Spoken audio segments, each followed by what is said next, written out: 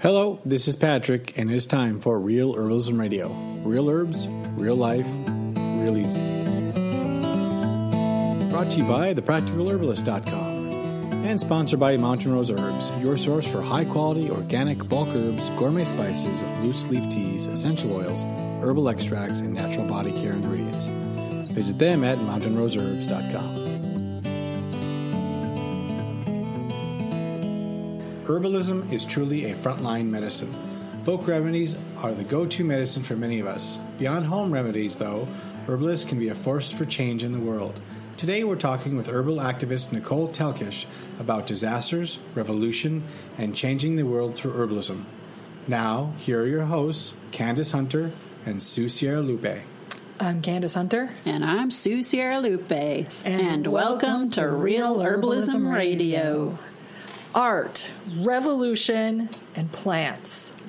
Tell me, what do these things have in common? Well, I'm going back in the way back when machine again of how I started out in herbalism, and I'm, a performance, or I am a performance artist. I just don't get out there as much.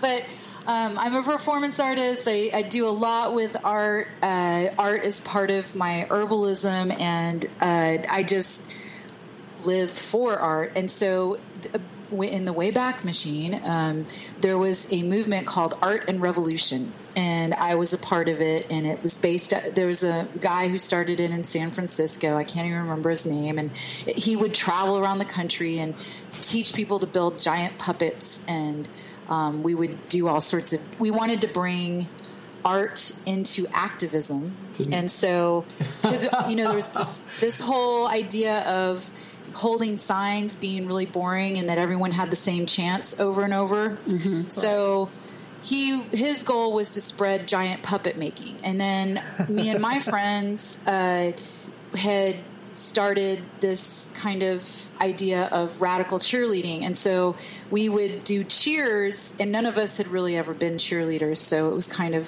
scary to watch us. But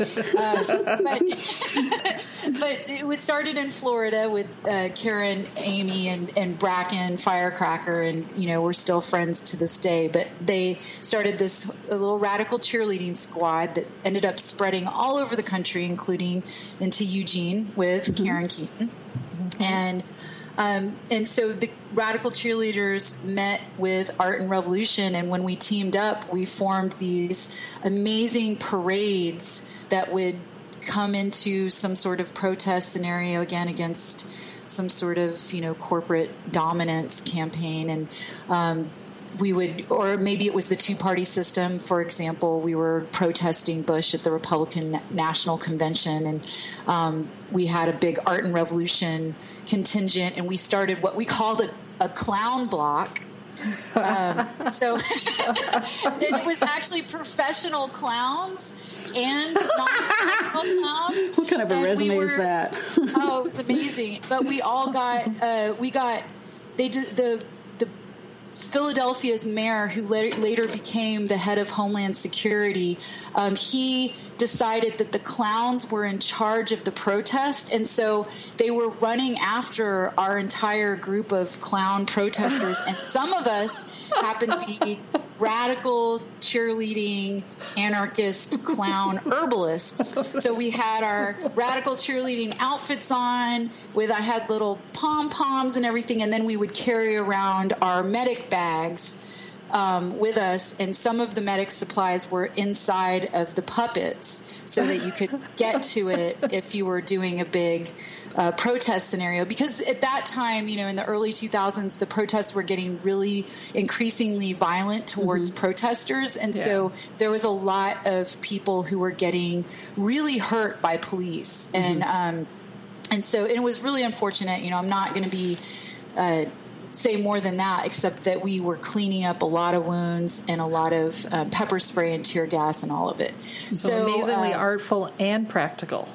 Yeah. So, but because you never wanted to be bored, right? Right. So we would do these, and sometimes it was parades with music and dancing and puppetry and all of it. And I think it just made the whole thing feel more positive and more like a festival. But unfortunately, police, we found out, don't like clowns, and some of my students since then have tried to do clown-like things, and I'm like, don't do it around cops. I promise. They don't like it. They don't like clowns because they immediately arrested all of us. And what I was finding is that at that point, they started to target medic support and herbal support at these protests. So it started to get to where I kept getting arrested with the medics. We were the first ones arrested, and it was interesting because a combat medic who trained me first at the WTO in Seattle, he said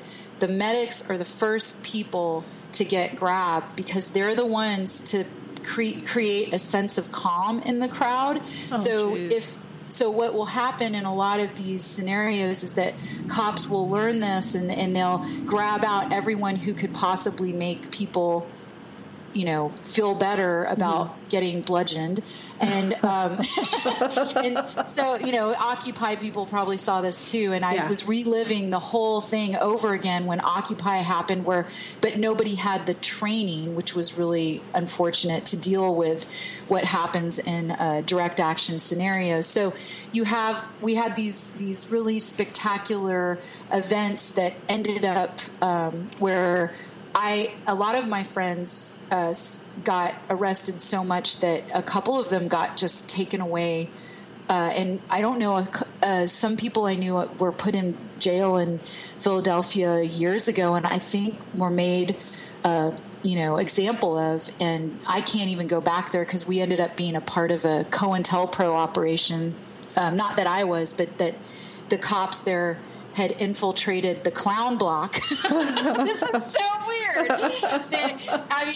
Me and my friend, the other herbalist, were sitting there going, oh, they don't look that weird. And people are like, no, they look really like cops. And we're like, no, we should accept everyone that wants to help out. And they say they're carpenters. But so we ended up with this group of cops that would come to some of our protest organizing and try to get us to do illegal things. And we were like, well, no, we're not going to do that. That's really weird. And then they ended up in the end being part of a COINTELPRO operation trying to create, break up the whole, protest by being in there and disrupting everything. So that's happened to me a couple times. And I'm not a big conspiracy theorist, but I'm very much aware that if you're going to stand up and you're going to say what you think is right, that not everyone's going to want to hear that. So that has led me into other scenarios in my life where I know that if I'm going to speak up for what's right, I have to know that there is consequences for speaking truth. But I'm not going to stop speaking the truth because I don't believe in living in fear. Right. So part of being an herbalist is being free and being fearless, because I think even the medical world tends to put people into fearful situations a lot. So I spend a lot of time trying to get rid of fear. So I'm not going to shut my mouth or not support somebody or whatever. And it's the same thing when in any kind of scenario where somebody has been mistreated or a group of people or, some sort of power hungry individual has tried to come in and take power away from people. If you speak up, you might end up being the one, the target that gets targeted. So herbalists, in that, some of my herbal friends and I have been both activists and herbalists, and so you put those two things together and you get jail. So that happened for a while, and then the teaching kind of took over for me. But one of the things I truly believe in is that if you want to practice herbalism, it doesn't take going to herb school. It doesn't take becoming the best and the herbalist or a master herbalist. It takes a lot of drive and self-reliance and motivation. And all you got to do is go get a table and set up some herbs and act humbly and act as a servant to your community. And if you act from that way, then that's all it takes to be a good herbalist to me. I mean, you're going to learn along the way. Yes, you need to learn your herbs. Yes, you need to do your diligence. But if you're acting from a humble place and as a servant, then I think that takes care of a lot of potential things that could come up, because the whole idea of I don't know is more important. So I'm getting to the point in this that I didn't have a bunch of background when I threw myself out there as an herbalist. Now, 15 years later, I do feel like I have a lot of authority to say that I know things that maybe could have helped me more back then, but that wouldn't stop me now from thinking that my path of just putting myself out there into the community isn't a really great way to become an herbalist.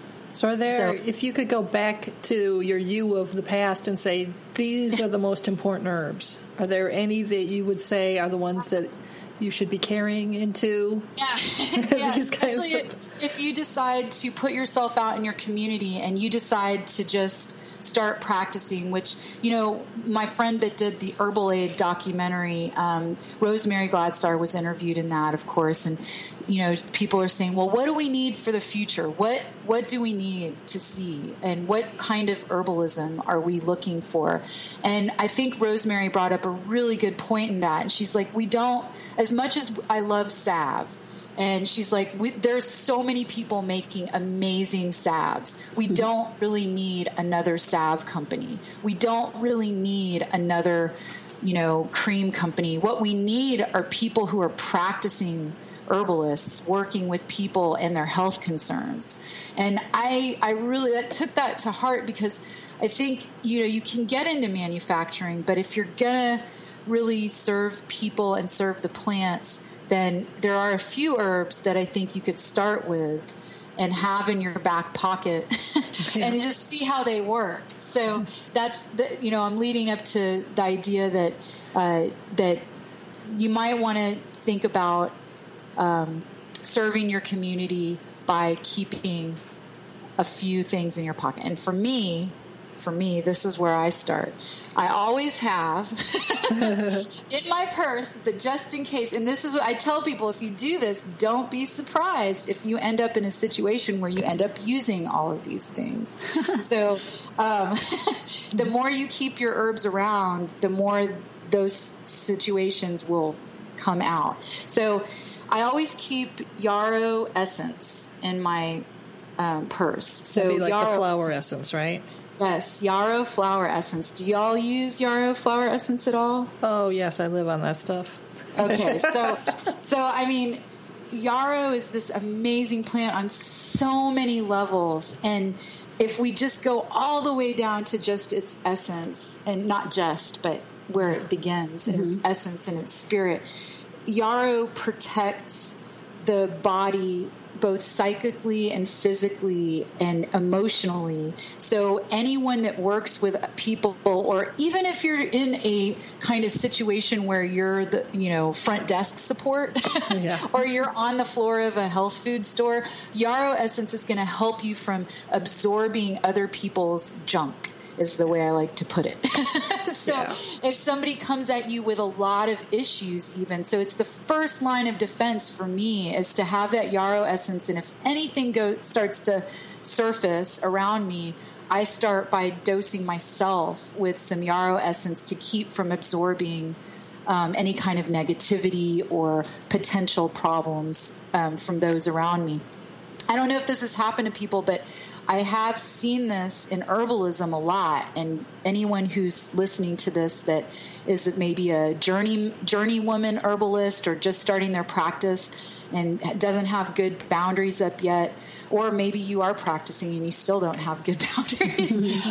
But sometimes when you see a client, you just suddenly get like a really small kind of ghost symptom of your clients. Like maybe they're waking up at 4 a.m. every morning and having an asthma attack, and then suddenly you realize that you're waking up at 4 a.m. and you have a shortness of breath all of a sudden, and you don't have asthma. So I don't know if anyone's experienced anything like that, but I know that a lot of my students have told me that as they start practicing, those sorts of strange little ghost illnesses come up, and it's almost like it's a boundary thing. So that's where Yarrow Essence comes in for me, whether it's direct action and, maybe there's been a tornado, which happened a lot this year. And you're having to walk into a situation where people are really upset, or you're seeing a client who's telling you all about their, health concern. Yarrow Essence is going to be that first line of defense. So what about y'all? Do you have anything different you do with it? I'm really empathic and sensitive, so that's why I live on that stuff, because even just the drama of my teenager can sometimes, I find that I'm really calm and peaceful, and then he comes storming through here for whatever reason he's upset, and suddenly I'm feeling really stormy and upset. And I love that. That's a great. I'm glad I asked, because this is what I love about herbalism.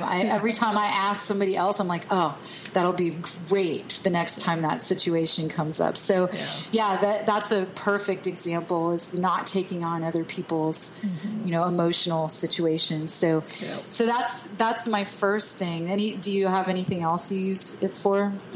I was given pink yarrow flower essence. I've been going through the death of the aging family members, mom, etc., and still dealing with the clinic and life. And so Patty Leahy, who's our local flower essence expert, she gave me some of the pink yarrow, and I've been using that quite a bit, and that helps. And I like to think of myself as pretty shallow and just, kind of the Spock person. I'll think my way out of it. It'll be fine, and it's not always the case.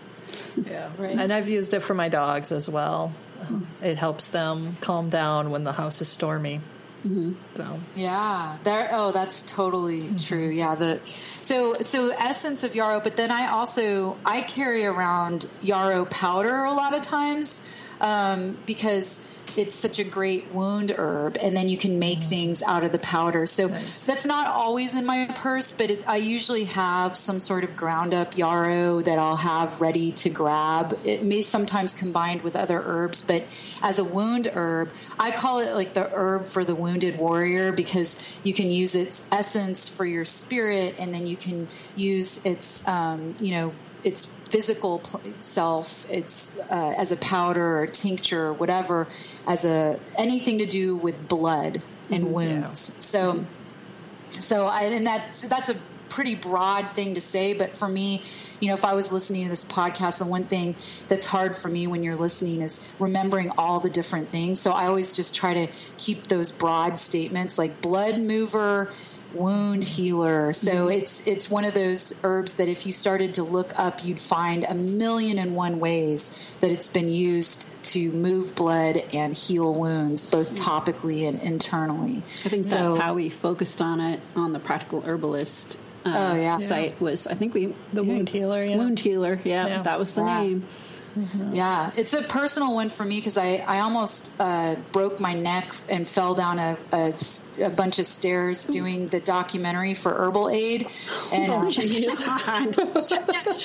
in Rhode Island filming, and I was in an herbal medic's house, and there was like 4 herb medics around me, and I fell down the basement stairs, because I'm from Texas. We don't have basements, even though there's a tornado. So I opened up into the darkness and fell down the staircase, and yarrow was the first thing that one of the herb medics gave me, and I had this huge goose egg, and when I drank the yarrow, my goose egg within a couple hours was draining into my lymph, and you could see my lymph on the opposite side of my neck had swollen up, and my goose egg was going down, and by the next morning I had no swelling, but I still had my lymph. But it was the yarrow moving that blood out of the area, just kind of fleshing it out. So it was really amazing to watch it work. So it's when it's your own self, you can really start to develop that that personal relationship with the plant too.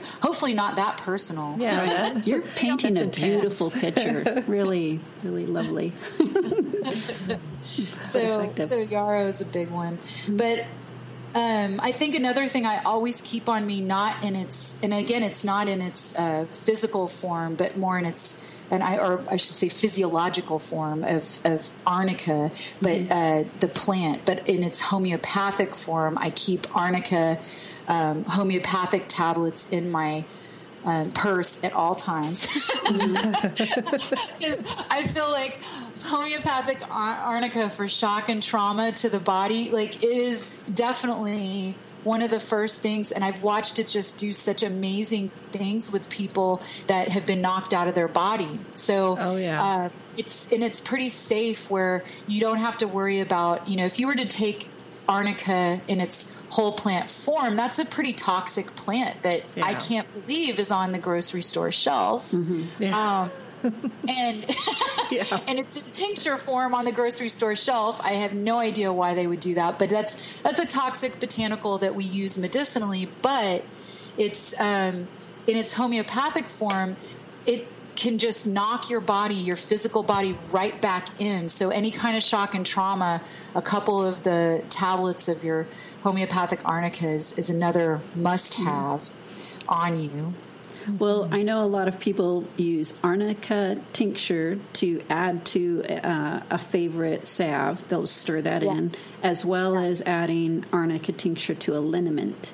Yes. Yeah, for topical use. Topical. Yeah. So it's great topically, but you have to kind of be pretty skilled to know how to use it internally. And I do know people that have used it internally, but it's not recommended. And I can't believe that it's just kind of thrown out there at a grocery store. I've seen it at many grocery stores, and it's kind of like putting, a poke out on the grocery store shelf, which is going, also okay, have fun, look it up, you can figure it out. But and I'm a big poison path herbalist. Like, I really, my teacher, one of my teachers, Michael Moore, he had absolutely no problems with using toxic botanicals, and we learned a lot about using them safely.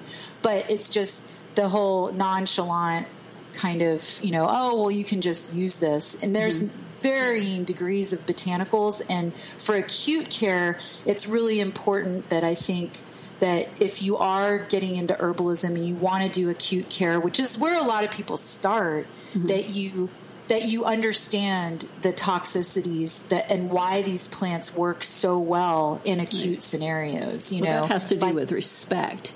And there's a lot of people that still have that idea, even if they're using herbs. These herbs don't really do anything. So concept that you'd have to be cautious with arnica, which is prevalent in creams and salves, is just that's not on the table. And that's got to change. I don't think we should go the other way and then say, oh, those are scary. Right. And you see that in America a lot. We either, it's love it or hate it. And that's not a healing or wise path or approach. So I don't know how to fix that one, but I'm sure we'll work on it. Education. That's good. That's right. Yep. Education. Everyone should go to herb school, and herb school should just become part of the mainstream education system. I really do believe that. And I mean, I was I don't know if that's ever going to happen, but that's my belief, is that every kid should go to school. And in Mexico, I know that the kids are taught the poisons first, so that they know which ones to watch out for, and then they're taught. And this is parts of Mexico, but some parts of it, they're said, okay, here's your poisons, be careful of that. Now here's your medicines. We're going to start studying the medicines. But that way it's a respect that they starts with as a child, and you cultivate that respect. And in Europe, in Germany, they start growing gardens in elementary school at 5. And so everyone's growing their own food. This is like human life skills, which have left our education system, like how to use your herbs and how to grow your own food, which of course comes back to, well, why is it that way? Probably because Monsanto and other people don't want us to grow our own food or have our own medicine. So, there's a lot of money in ignorance, and that's one of, like you said, education. There's so many times when I've been on a herbalist forum and someone puts up a picture of something as basic as plantain or chickweed, and they're asking people what it is. Yes. They don't know what it is. Yes. Or they're mislabeling it. Or they're mislabeling it. Dandelion or something crazy which like that. We've all seen before. And that, that's when bringing people back on the walks and walking them through and physically showing them not only the environment these plants are working with, the other plants that are around them and what they do. And take a look at it, feel them, touch them, smell it. Feel the ribs on the plantain. This is how you remember. Right. And, when you say that, I mean, one of the things that I'm going to say, and it's kind of harsh, but I'm going to say that Facebook is for lazy herbalists. And I truly, or it's being lazy. It can be now, I will adjust that and amend that to say it's not that you shouldn't go and say, hey, what do y'all think about this? But I do think that you having the skills that you can teach yourself to go sit outside with a plant ID book and go through the process of identifying a plant is essential to be an herbalist. And it's lazy to just throw a picture up there and ask everyone else, what is this? Yeah. What is it's the app too. They had some app and I was like, it's lazy, and it's maybe if you're trying to go through your identification and you figure it out and then you go and you check the app and the app's wrong. What then?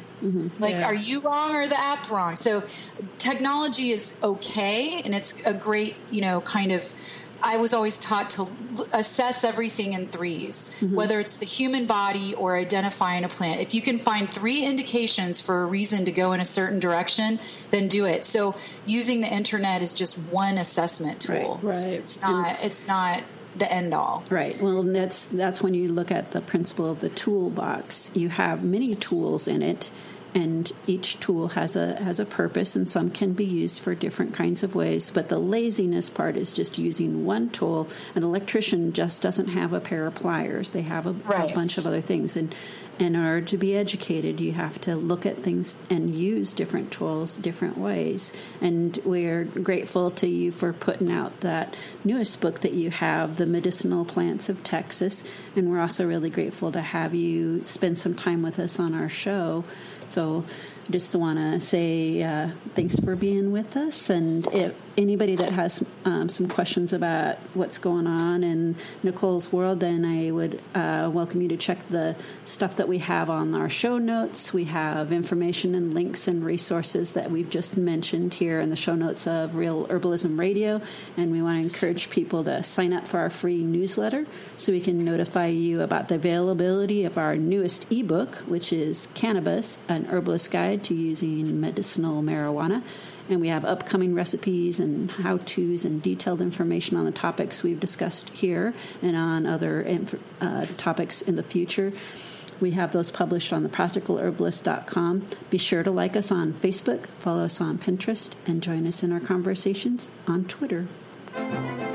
Now it's time for herbalism and homesteading news. Candace, you found this article today on the American Botanical Council website about the Adopt an Herb program. And we just so happened to be lucky enough to catch Denise. Is it Michael or Michael? It is. It's Michael. Good for you. You got it right. Great. So Michael at her office, and she graciously agreed to be and interviewed about this project. So Candace, take it away. Hi, Denise. The Adopt an Herb program, from what I'm seeing, brings larger corporations and groups together with the American Botanical Council to create the HerbMed Pro database. Is that about right? That's close. So actually, It's large and small companies. We've had a few very startup companies that have decided that Adopt an Herb is a great way to get some attention for the herbs that they really focus on. And our HerbMed Pro database has about 250 herbs on it. It's quite large. We basically took it over about 6 or 7 years ago, and we needed some additional resources to start bringing some of those records more up to date. And then this seemed the perfect way to have companies who wanted information on that herb up to date so that people could see how really wonderful that herb was and really what it did and the science behind it. And those resources then help us keep that HerbMed Pro up to date.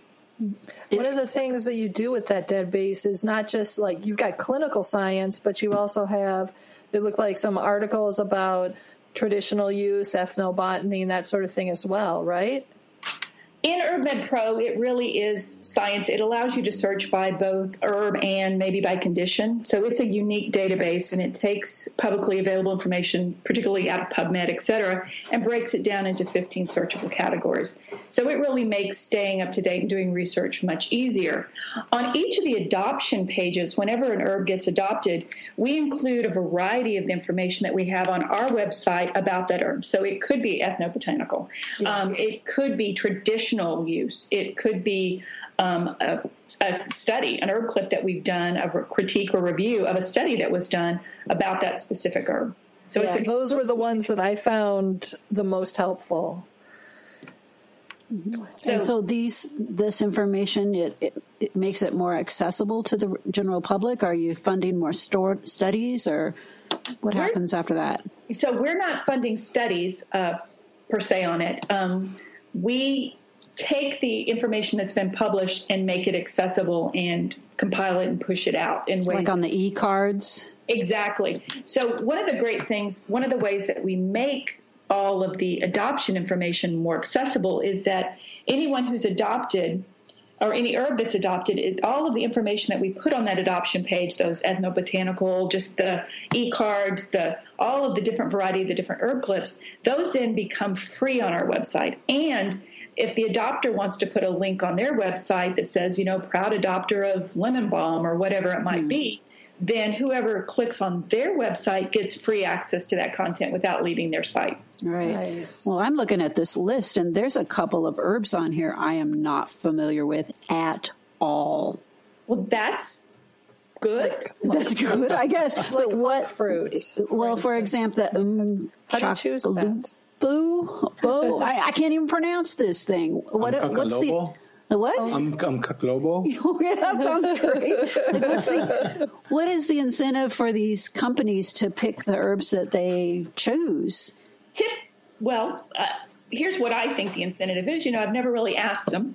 I think it's because they tend to make products that feature these herbs. So Unka, now I can't say it either. It's contagious. It's Unka. When you go into the store and you've got a cold and you buy Unka. So you actually have seen it. You just didn't realize that's what it was. It's usually right. Yeah. Right. So makes sense. It's because it's because each of these companies make great products featuring these herbs. And so, like for instance, this Tea Wolf is one of the more recent ones that you've got up here, and it's Guayusa. Yeah, thank you. So it's one that I personally don't recognize, but I know that it's been in the news more frequently of recent. Yeah, clearly in the Holly family because it's Ilex. Yeah. But that's one of the way that these companies are trying to sponsor their own products as well. Right, or just get information out about the herb, and then you say, they make a product that has it, and it sort of leads you that direction, they hope. And when you look at, when you go to our website, you can click on you can click on the company, but you could click on Guayusa and there would be a really short description of what it is.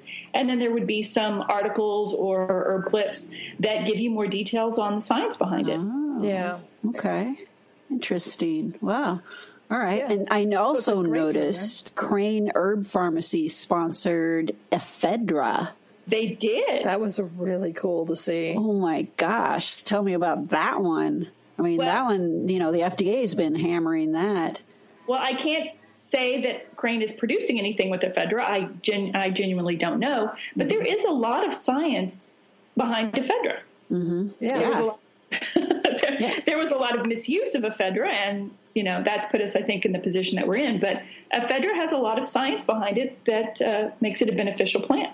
Yeah. So I love the fact that it's brought up to the forefront here for its medicinal value. As properly used medicine, all of those people with asthma can perhaps in the future look for it to be accessible appropriately again. So if I'm working for a company who I think might want to adopt an herb, how do I go about doing that? Well, the first step would be to send me an email or call me.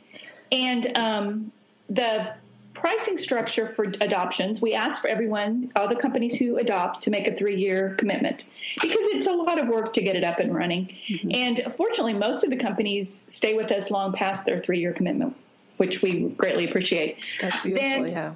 We do a little research here on how much information is published about that herb yearly, and then also how much information would it take for us to get that record brought up to date within a year. Actually, we try and do it within shorter than a year, but within that first year. And so I will do some research on our end, and then we will send a proposal out that says this is the cost, and hopefully they'll say yes, and we'll get the ball rolling. Nice. Okay, so let's go over your contact information, just in case someone out there wants to adopt an herb. Oh, excellent. Telephone number? 512-926-4900, extension 120. Okay, and then your email? DMEIKEL.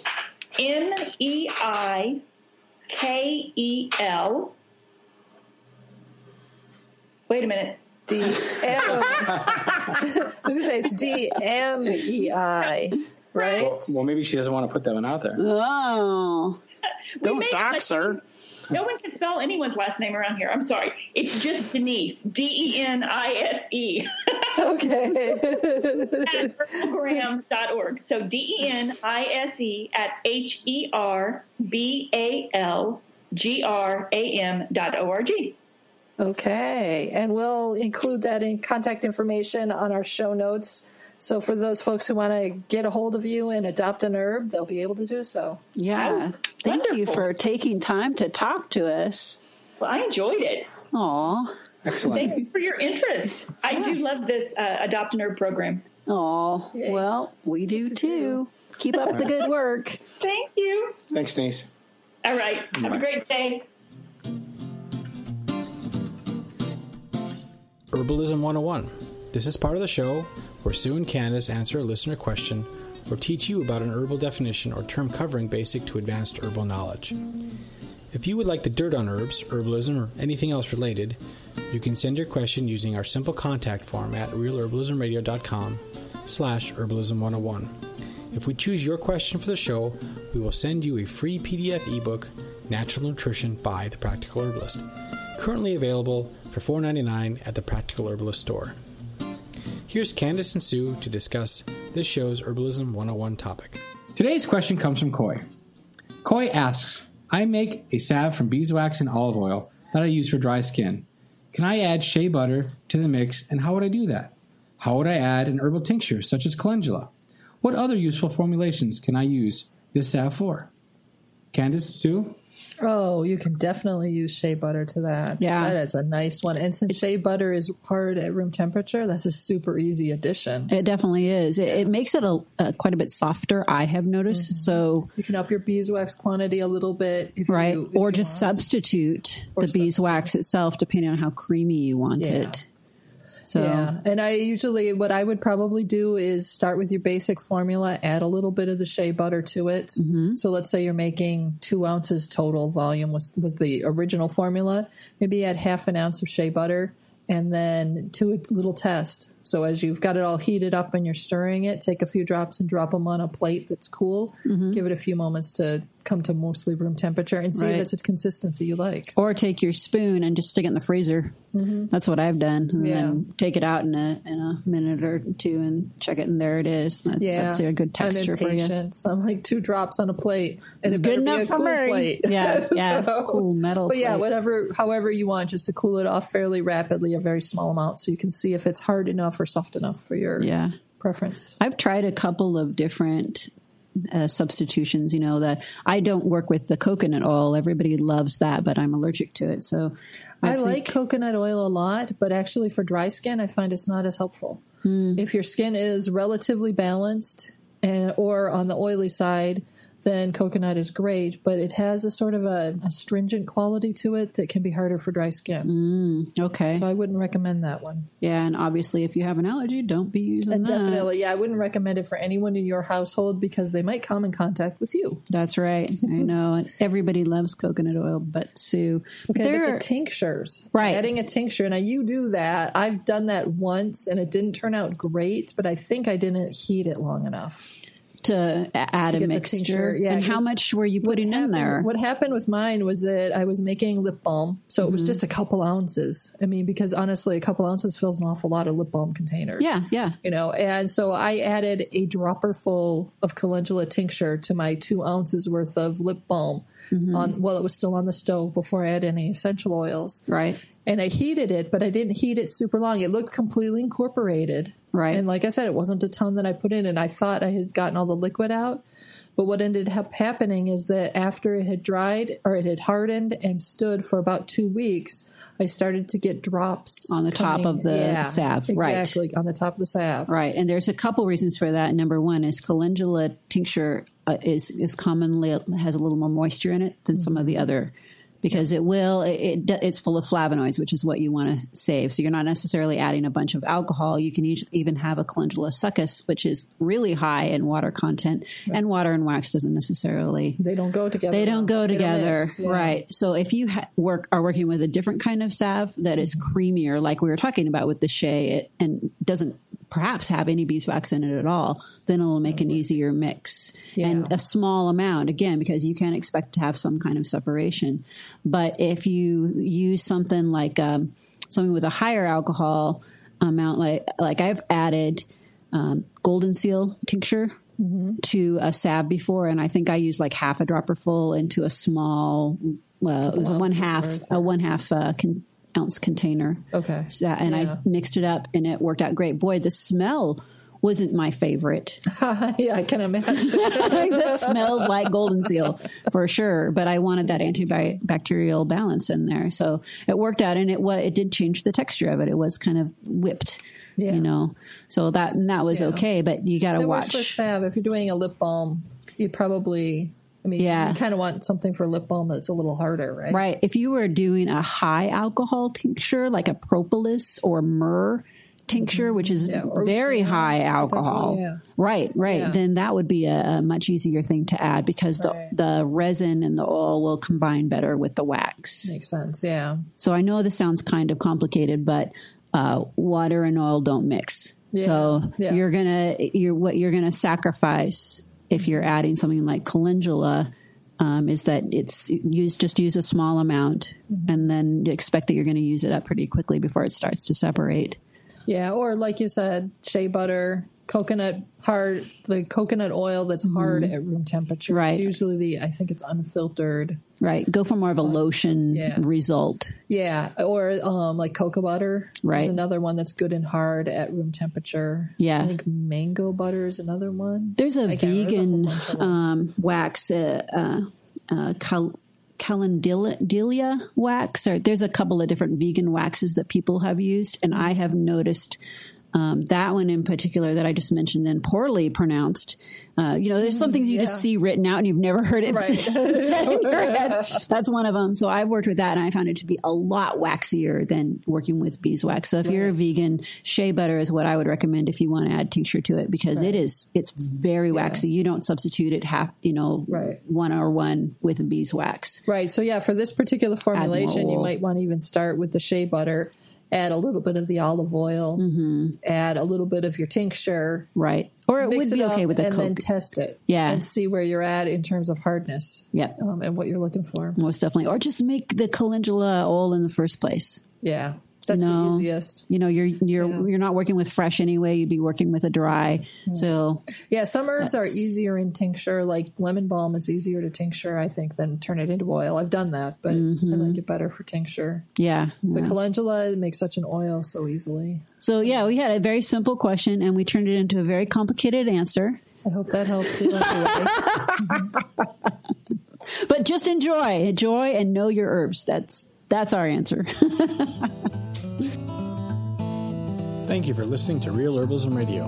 Your hosts have been Candace Hunter and Sue Sierra Lupe. To find more information and recipes from today's show, or to leave a comment or suggestion, visit us online at realherbalismradio.com. If you're feeling social, you can also find us on Facebook at facebook.com/thepracticalherbalist. Don't forget to look up our ebooks and herbal folios at amazon.com. Use the search terms Practical Herbalist.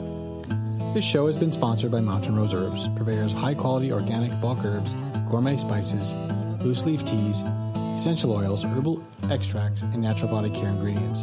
You can visit them at mountainroseherbs.com. If you'd like to sponsor Real Herbalism Radio, just contact us through our website at realherbalismradio.com/contact. Until next time, this is Patrick with Real Herbalism Radio and The Practical Herbalist.